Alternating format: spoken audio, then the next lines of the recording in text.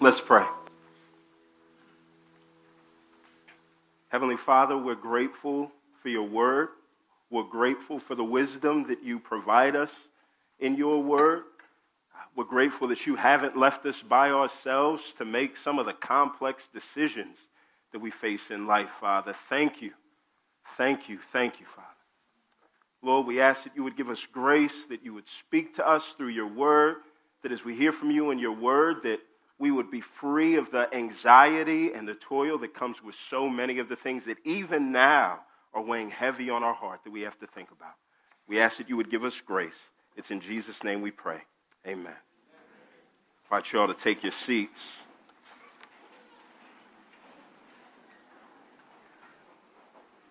Tim, can you hand me my water? Well, good morning. Once again, glad to have you all here with us today. If you're just with us, if this is your first time with us, again, like Tim said, we're glad that you're here. More than anything, we want to make sure that you get a chance to meet Jesus. So as we talk about him through this text, stick around at the end. And if you have questions about him more than anything, we want to make sure that you get to know this great Savior that we come to gather with, to worship and to praise and to hear about each week. So if it is your first time with us, we started a brand new series 3 weeks ago in Proverbs. So we'll be here from now until the end of the year. And Proverbs is a book that's all about wisdom. Wisdom is just this skill in living. As we live, we need skill to live. It's not just enough to be a good person. We've talked about this in the past few weeks. You can have good character and still make very bad choices that'll mess up your life and the lives of everybody else around you. So we don't just need to be good people, good moral people. We need to have wisdom, and we need to have wisdom primarily for decision making. That's really the umbrella of this whole book. It's going to be the umbrella of what we spend the next 13 weeks on, but it's really, Lord, give us wisdom when it comes to the question, what should I do? What should I do about my anger? What should I do about friendships? What should I do about my career? What should I do about sex? What should I do about money? The goal of today is to give you a grid for making decisions. 3 steps that I think if we really take these and apply these, we can be confident that we make godly and good decisions. And the reason why we need a grid for decision making is because everybody in this room leans one of 2 ways when it comes to making decisions. Either you're hasty or impulsive, or you're hesitant. You either dive head first and you make a lot of your decisions in life based on your instincts. You don't have a problem going with the flow. It seems like you don't have a problem trusting God because you're ready to just act and to step out.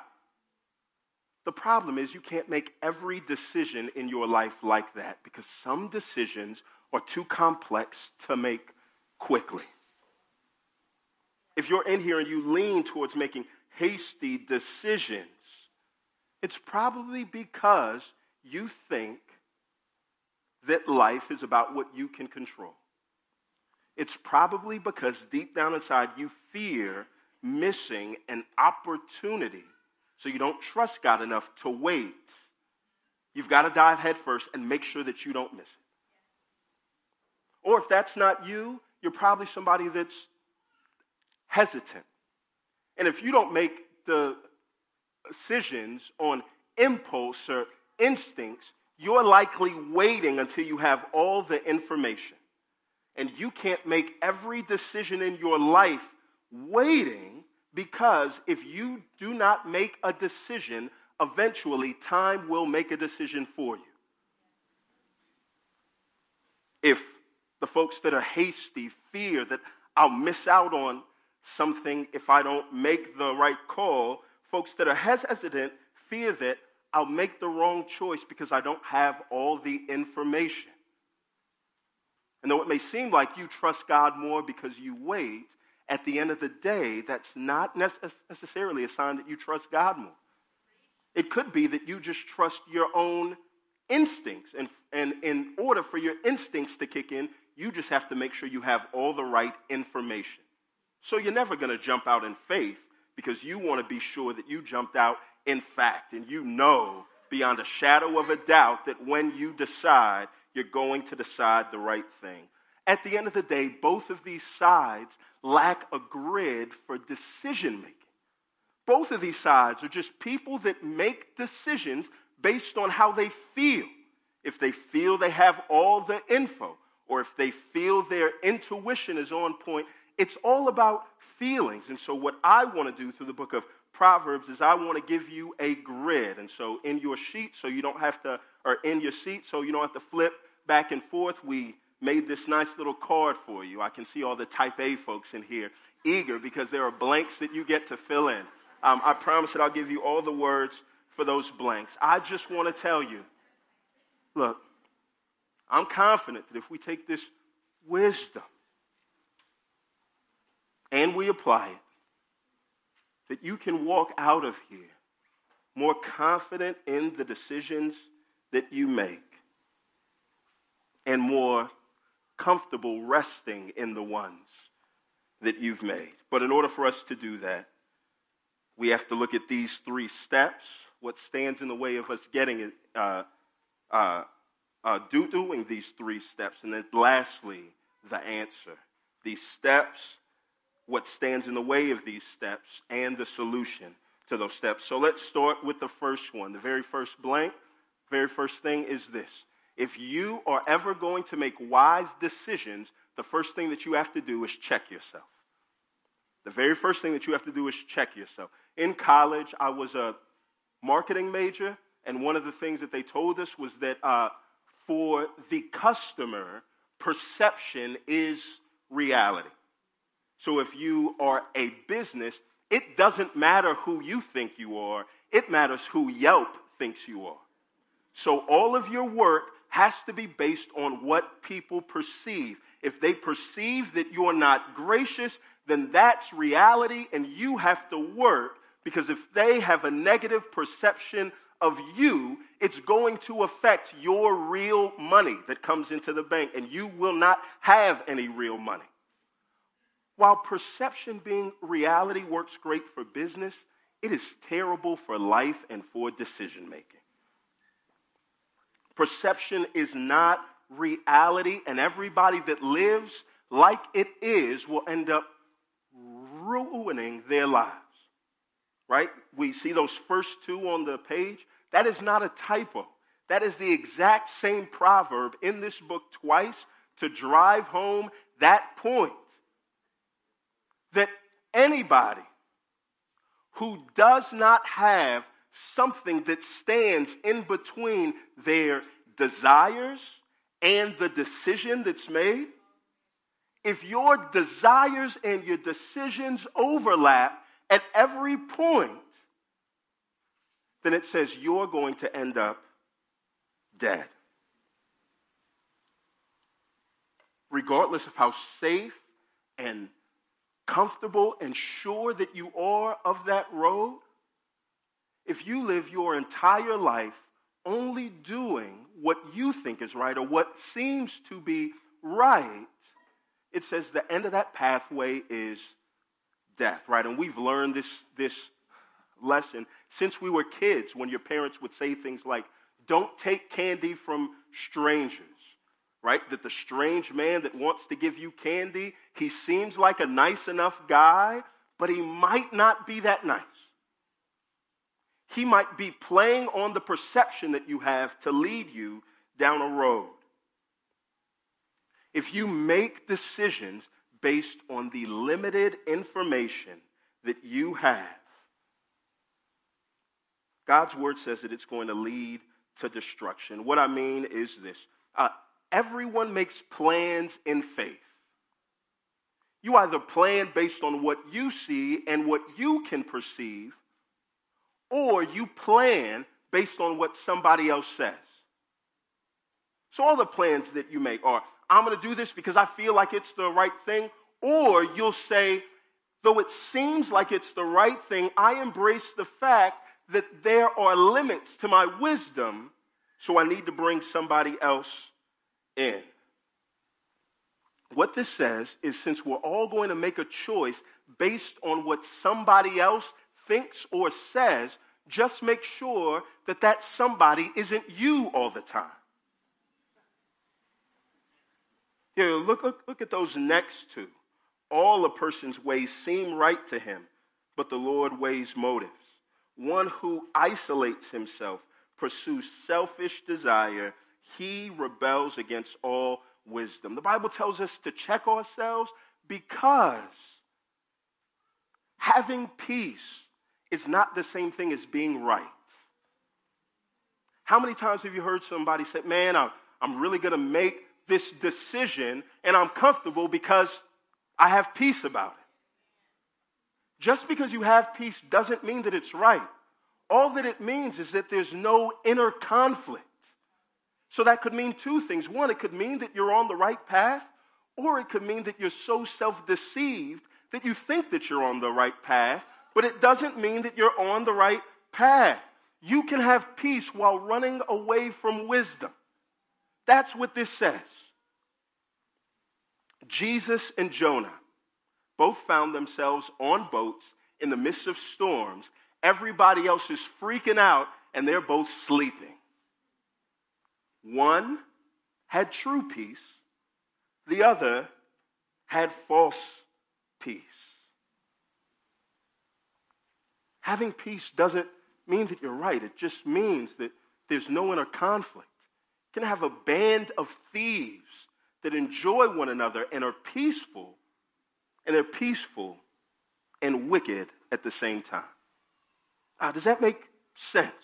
You can't make every decision just based on what you think. So what that means for us is that we have to constantly question the path that we're on, especially if it's easy, especially if we always have peace, especially if all of our decisions and desires overlap at the same time. If I want it and I do it, then we can be sure that we're trusting ourselves. We can be sure that we're living as if our perception is reality, and we can be sure that that road is going to lead us to a dead end. Look at that.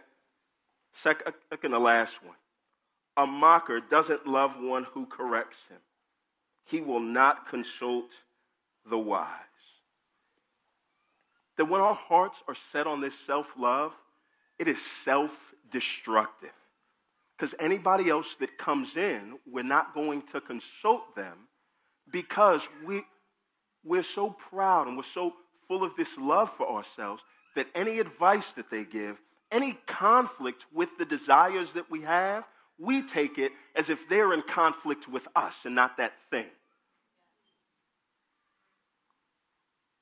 Have you ever met somebody that it's hard to give them advice or to critique them? Or it's hard just to talk about the thing. That what a prideful person does is they make everything about them. So something as small about the thing is, hey, I think you left that in too long. Hey, I think the picture is a little crooked. They get frustrated and they turn it about them. Why are you telling me that? What do you mean? It seems like an indictment on them. Why? Because there's this self-love, there's this consultation of self.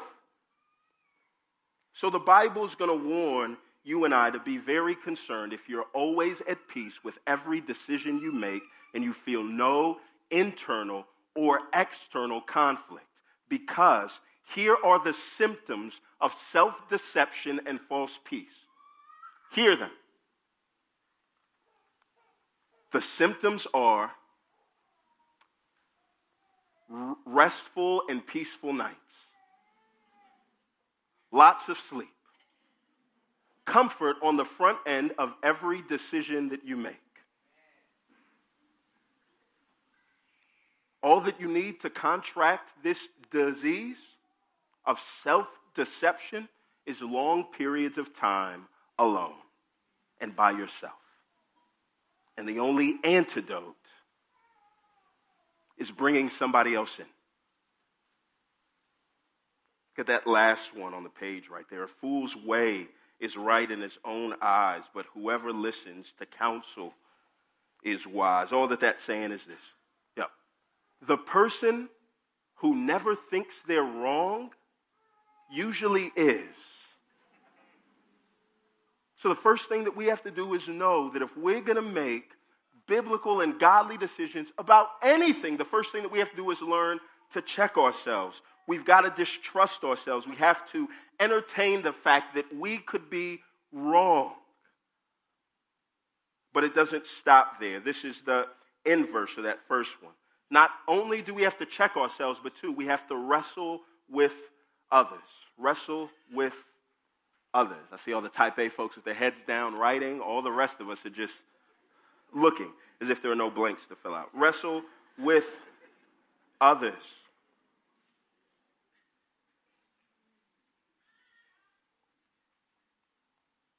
What takes place here is the Bible's going to contrast the wise man with the fool, not based on intellect, but based on an invitation. Who do they invite to speak into their plans? The person who thinks that they're wise is a fool, but the person who knows that they are a fool is wise. So when we're told to wrestle with others, here's what takes place. Look at that first proverb. It says this: finalize plans with counsel and wage war with sound guidance. I love the imagery that's used here, to wage war with sound guidance, because what that means is, all right, trusting people is not just saying, what do you think? But it's really putting weight in the counsel that you get. When you take counsel before you're getting ready to go to war and fight for your life, you are trusting somebody else with your life. That's what it is to get counsel. It's not just to ask somebody their thoughts. It's being so distrustful of the motives that you have in your heart that you're saying, me putting my life in somebody else's hands is better than me just keeping my life in my own hands. It doesn't just say that we trust folks with our lives, but those next two, and I put them in green here on the screen so that you can see this point. Without guidance, people will fall, but with many counselors there is deliverance. Plans fail when there is no counsel, but with many advisors they succeed. That all of this is about the point that's really being driven home is just this: 2 heads are better than 1. 3 heads are better than 2. 4 heads are better, so on and so forth. Right? God's word counsels us not just against seeking advice on our own, but seeking advice from just 1 or 2 folks. That here, this is painted in the language of incentive. If you really want a fuller picture of all the decisions that you have to make, bring in lots of people. Bring in a diverse group of people that can see what you don't see. Have conversations about race and injustice all you want, but bring in a diverse group of people before you talk about any answers.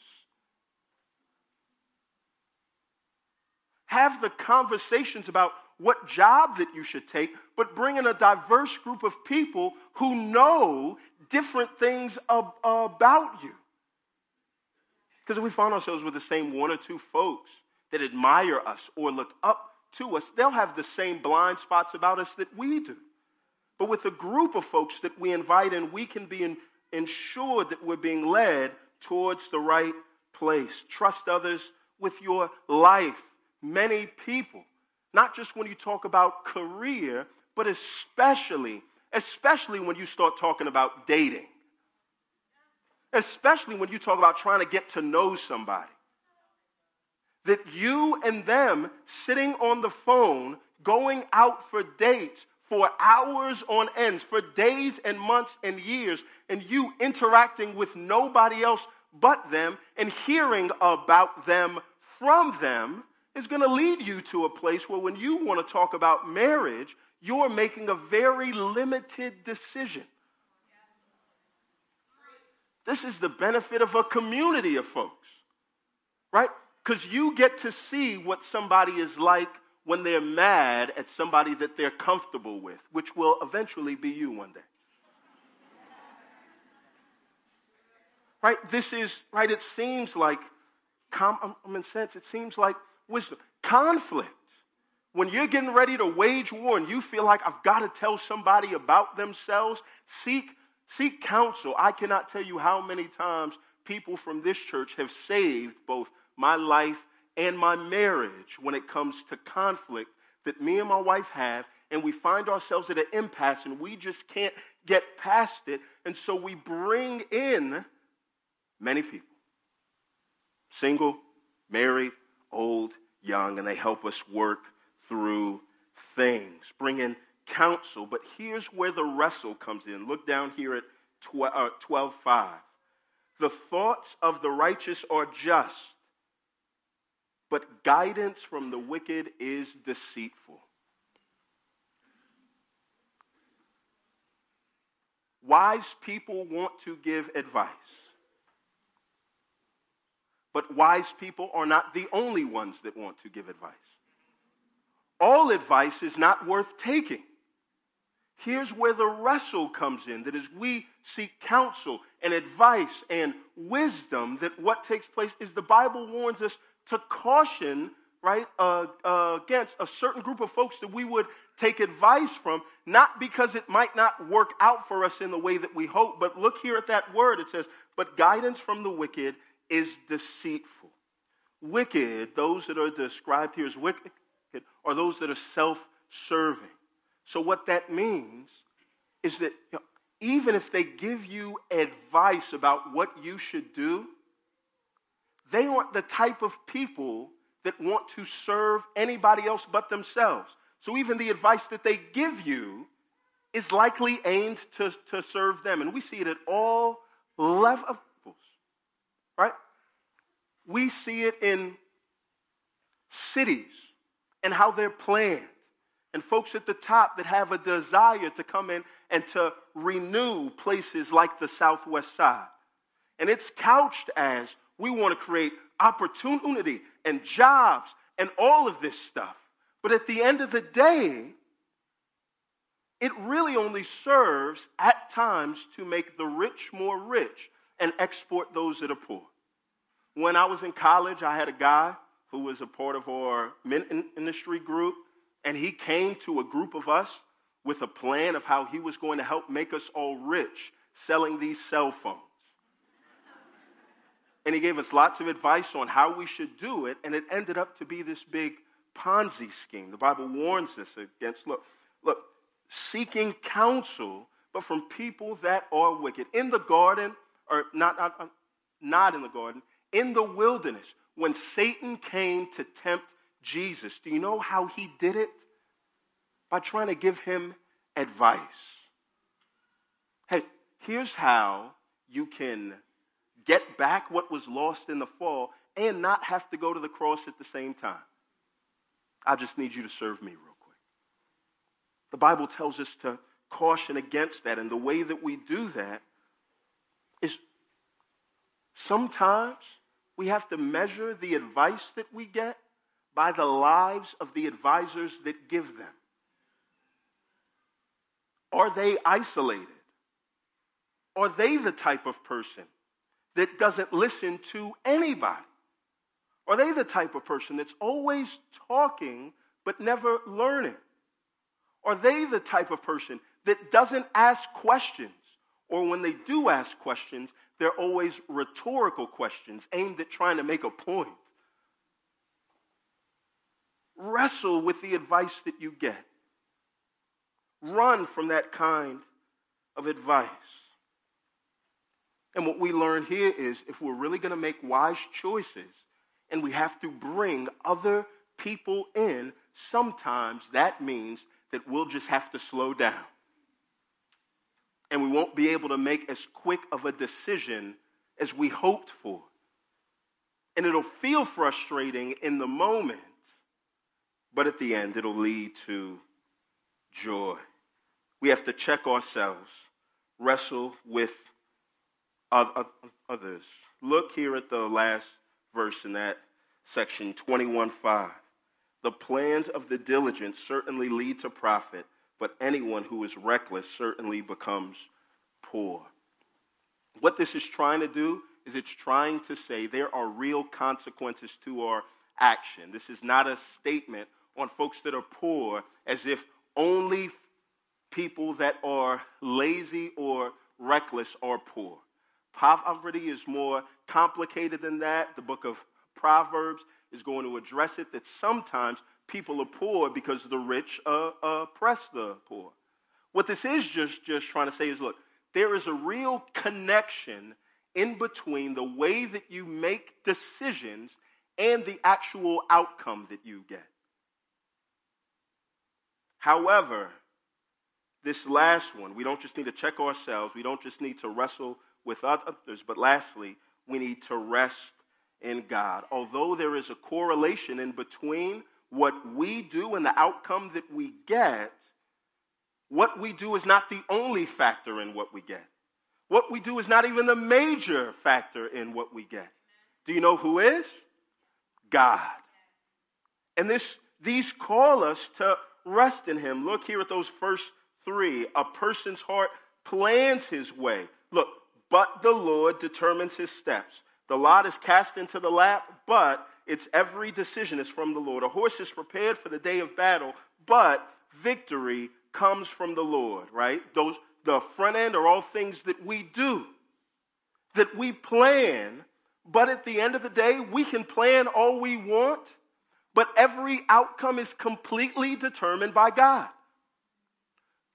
We can cast lots, right? They use that in this time as a way to predict the future, to tell what should be done and what takes place. Is God, not chance or luck or fate, decides the outcome of all that we do. That last one. We can prepare for battle, and we should. We should plan.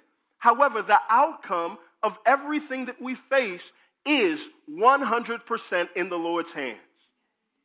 Here's what I mean by that.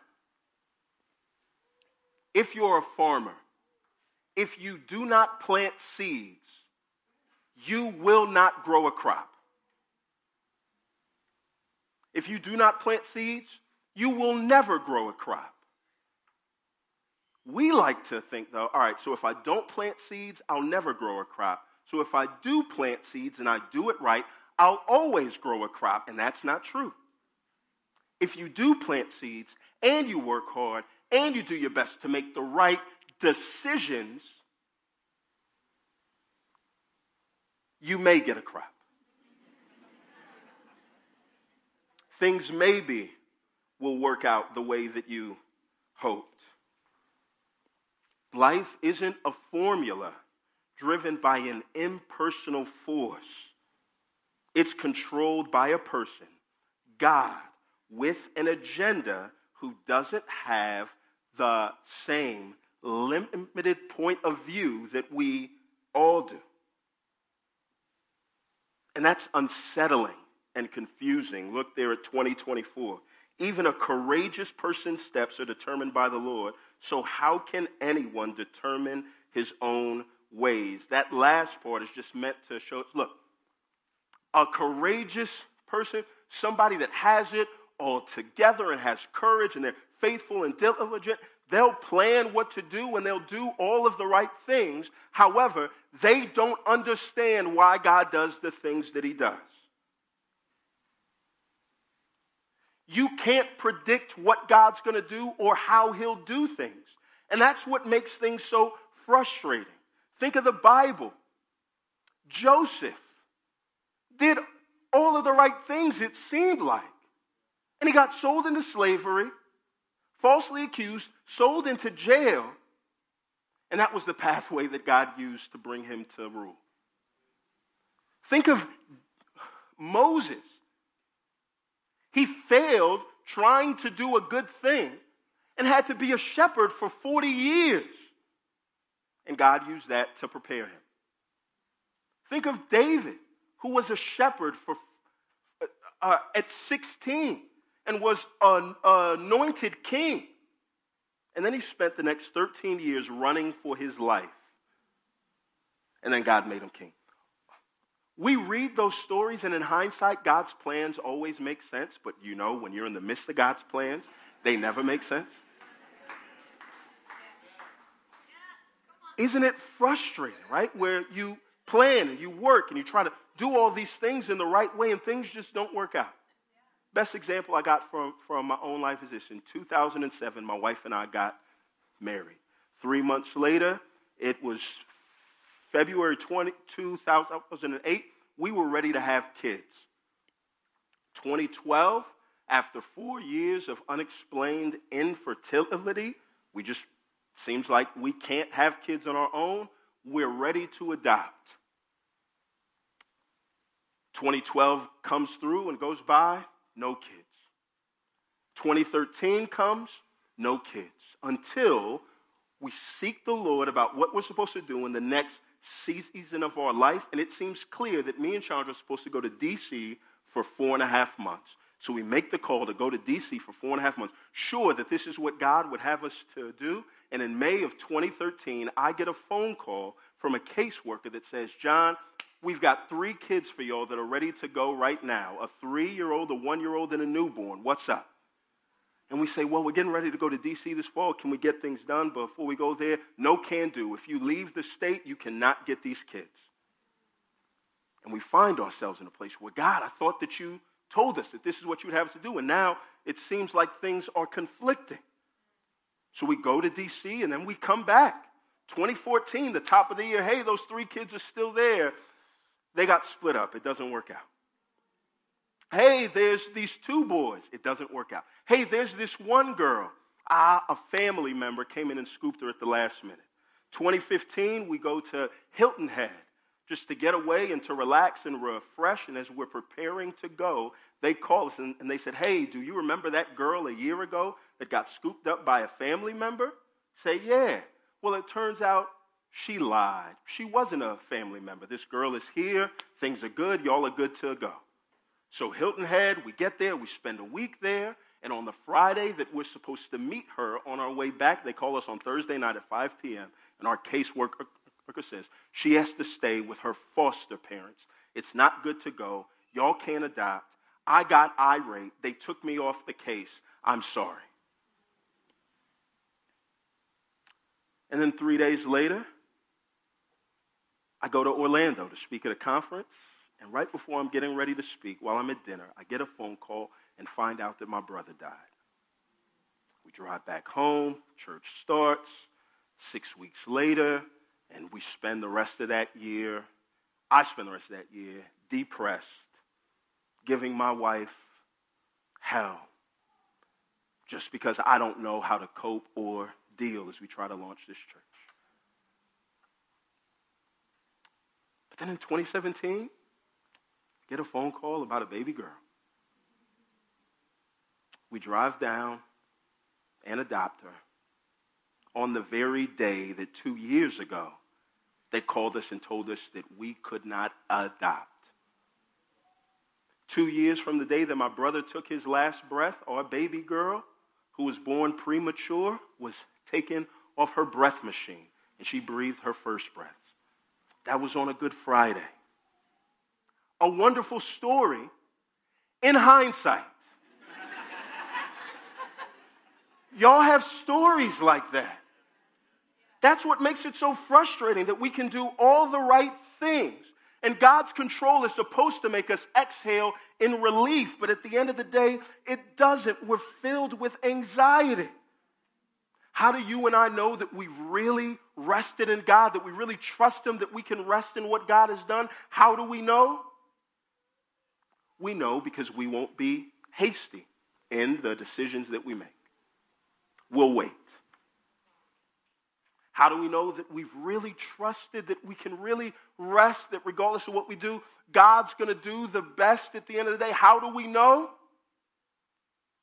that we're not hesitant, but we can jump even though we don't have all of the details?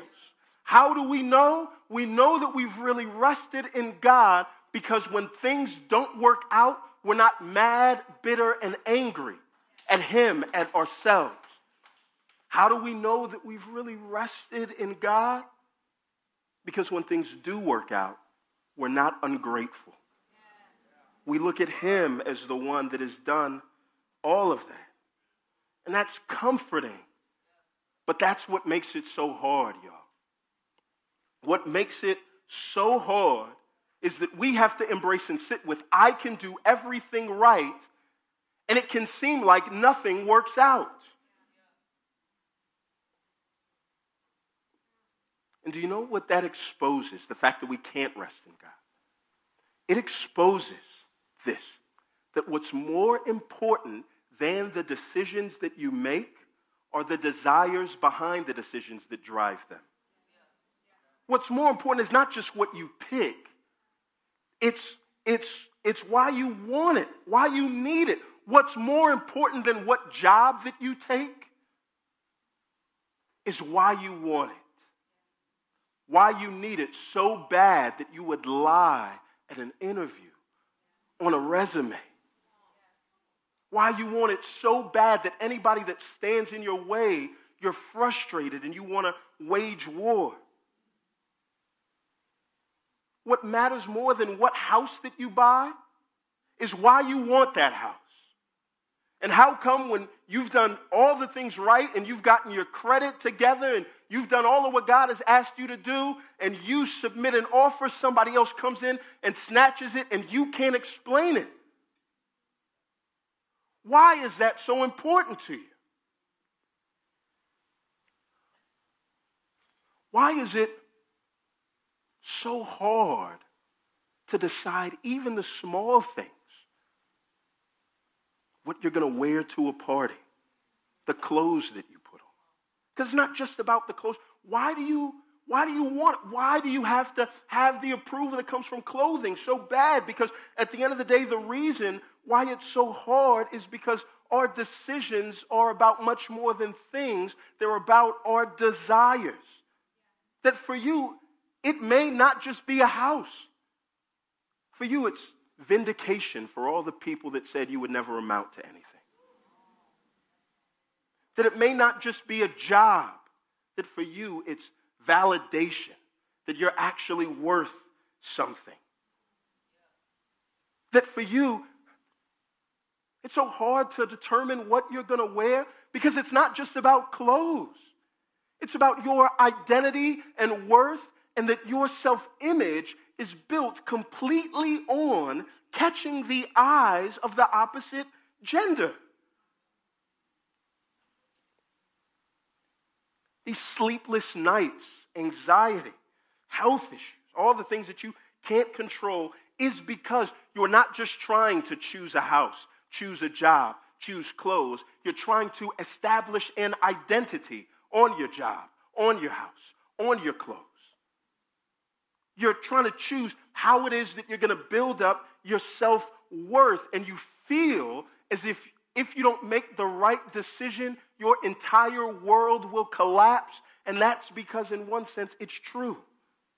It's us trying to build our entire world on these things. That helps to make sense of the anger and self-hate that you feel when you feel like you've made the wrong choice. That helps to make sense of the frustration with people when they stand in your way. That's what helps to make sense of the fact that you feel distant and angry with God all of the time. Because it's not just about a job or a house or clothes. It's about your identity. It's about the fact your desires are conflicting with God's.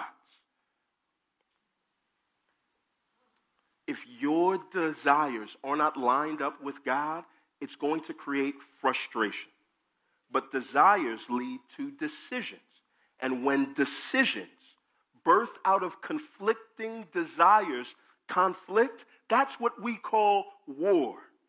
That's you going to war with somebody. That's all that sin is. Sin is us saying, I have a desire to get something. It conflicts with what God actually does. So what I'm going to do is I'm going to go to war with him and try to beat him into submission. And anybody that goes to war with God fails. Anybody that goes to war with God loses. Anybody that goes to war with God dies. And if you find yourself constantly at war with God, you'll still do all of these three things, but in the wrong order. You won't check yourself.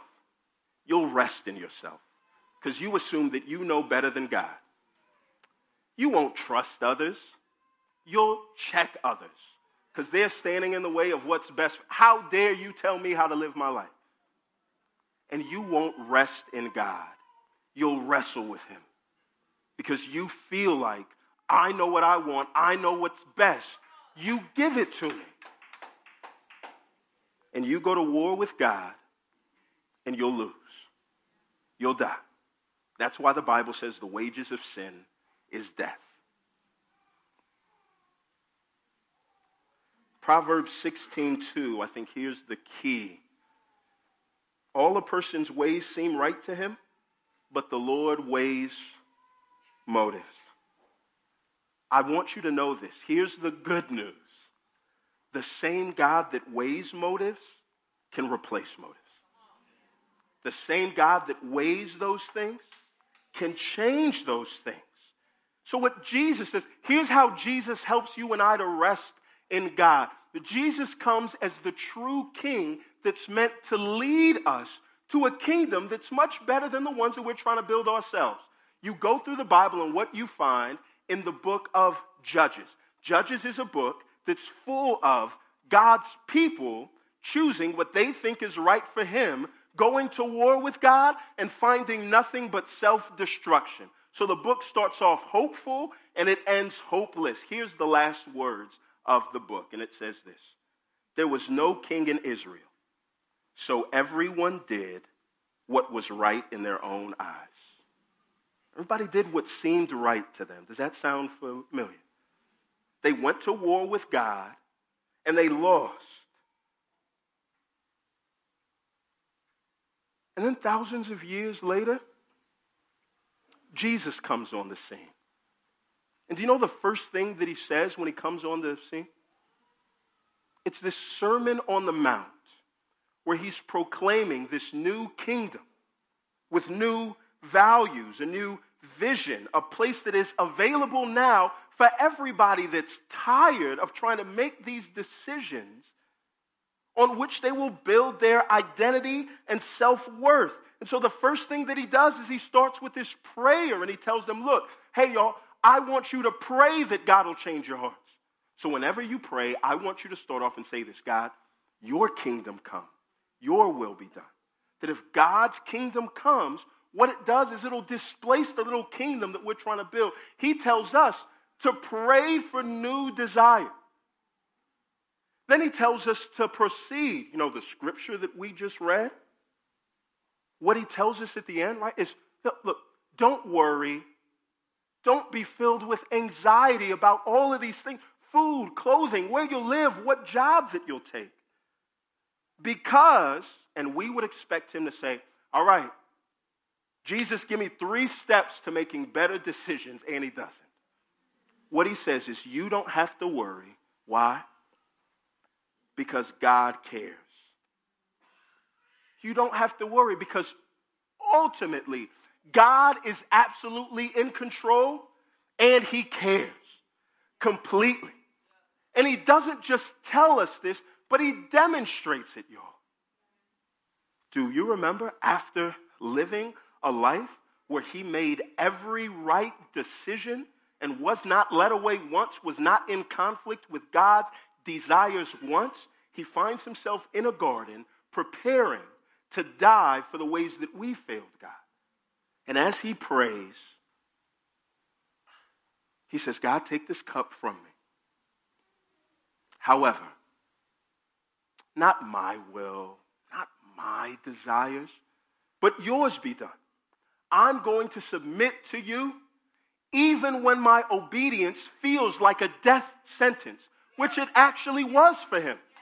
So he goes and he shows us that we can rest in God because he raises from the dead. Listen, this is much more than the trite phrase, if God closes a door, he'll open a window. I'm too old for that. My hamstrings don't work like they used to. I don't want to climb out of a window. I don't want a plan B. This is built on the truth that if God closes a casket, he'll raise the dead. That's what Jesus does. That's the beauty of the gospel, that you and I don't have to build our identity on choosing all of these things. But even if obedience to God means the death of us, the death of our dreams, of friendships, of jobs, or careers, we serve a God that may close the casket. But it doesn't matter because he raises the dead.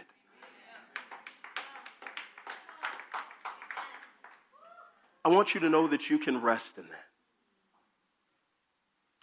In God's kingdom, you don't have to build an identity on your job, on your looks, on your house, on your clothes. Your identity as one that God cares and loves about has been secured through Jesus. And the desire that he places in us is to spend all of our lives pointing people towards that kingdom and reminding our hearts of that kingdom. And once our desires are lined up with his, y'all, we're free to make better decisions because we're not desperate for these things. We don't have to have them. That a job is just a job. And if we don't get the one that we hoped, then it's fine because God cares. And he showed his supreme care in his son. That marriage, as beautiful as it is just marriage. That if we spend all of our lives making ourselves the type of person that would be a great spouse, and we don't have anybody to choose from, or the person that we choose doesn't choose us, our identity is not built on that. Yeah, Christ is the true groom. You and I are free not to need anything because Christ has provided all. And as we're confident that he's provided all, we can live in hope and check ourselves. I don't have to trust me. There's somebody else that can lead much better. And so it's easier for me to put my life in other people's hands who believe this truth, because when I forget, they'll remind me. And then I can rest in God. I can take whatever he gives me. And I'm free to wait on it, or I'm free to jump right in, even when I don't have all of the details. Scholar Derek Kidner says this about that last verse. Plan, knowing that God can overturn your plans. Our plans will be no less our own for being his. They'll just be less burdensome and better made. Let's pray.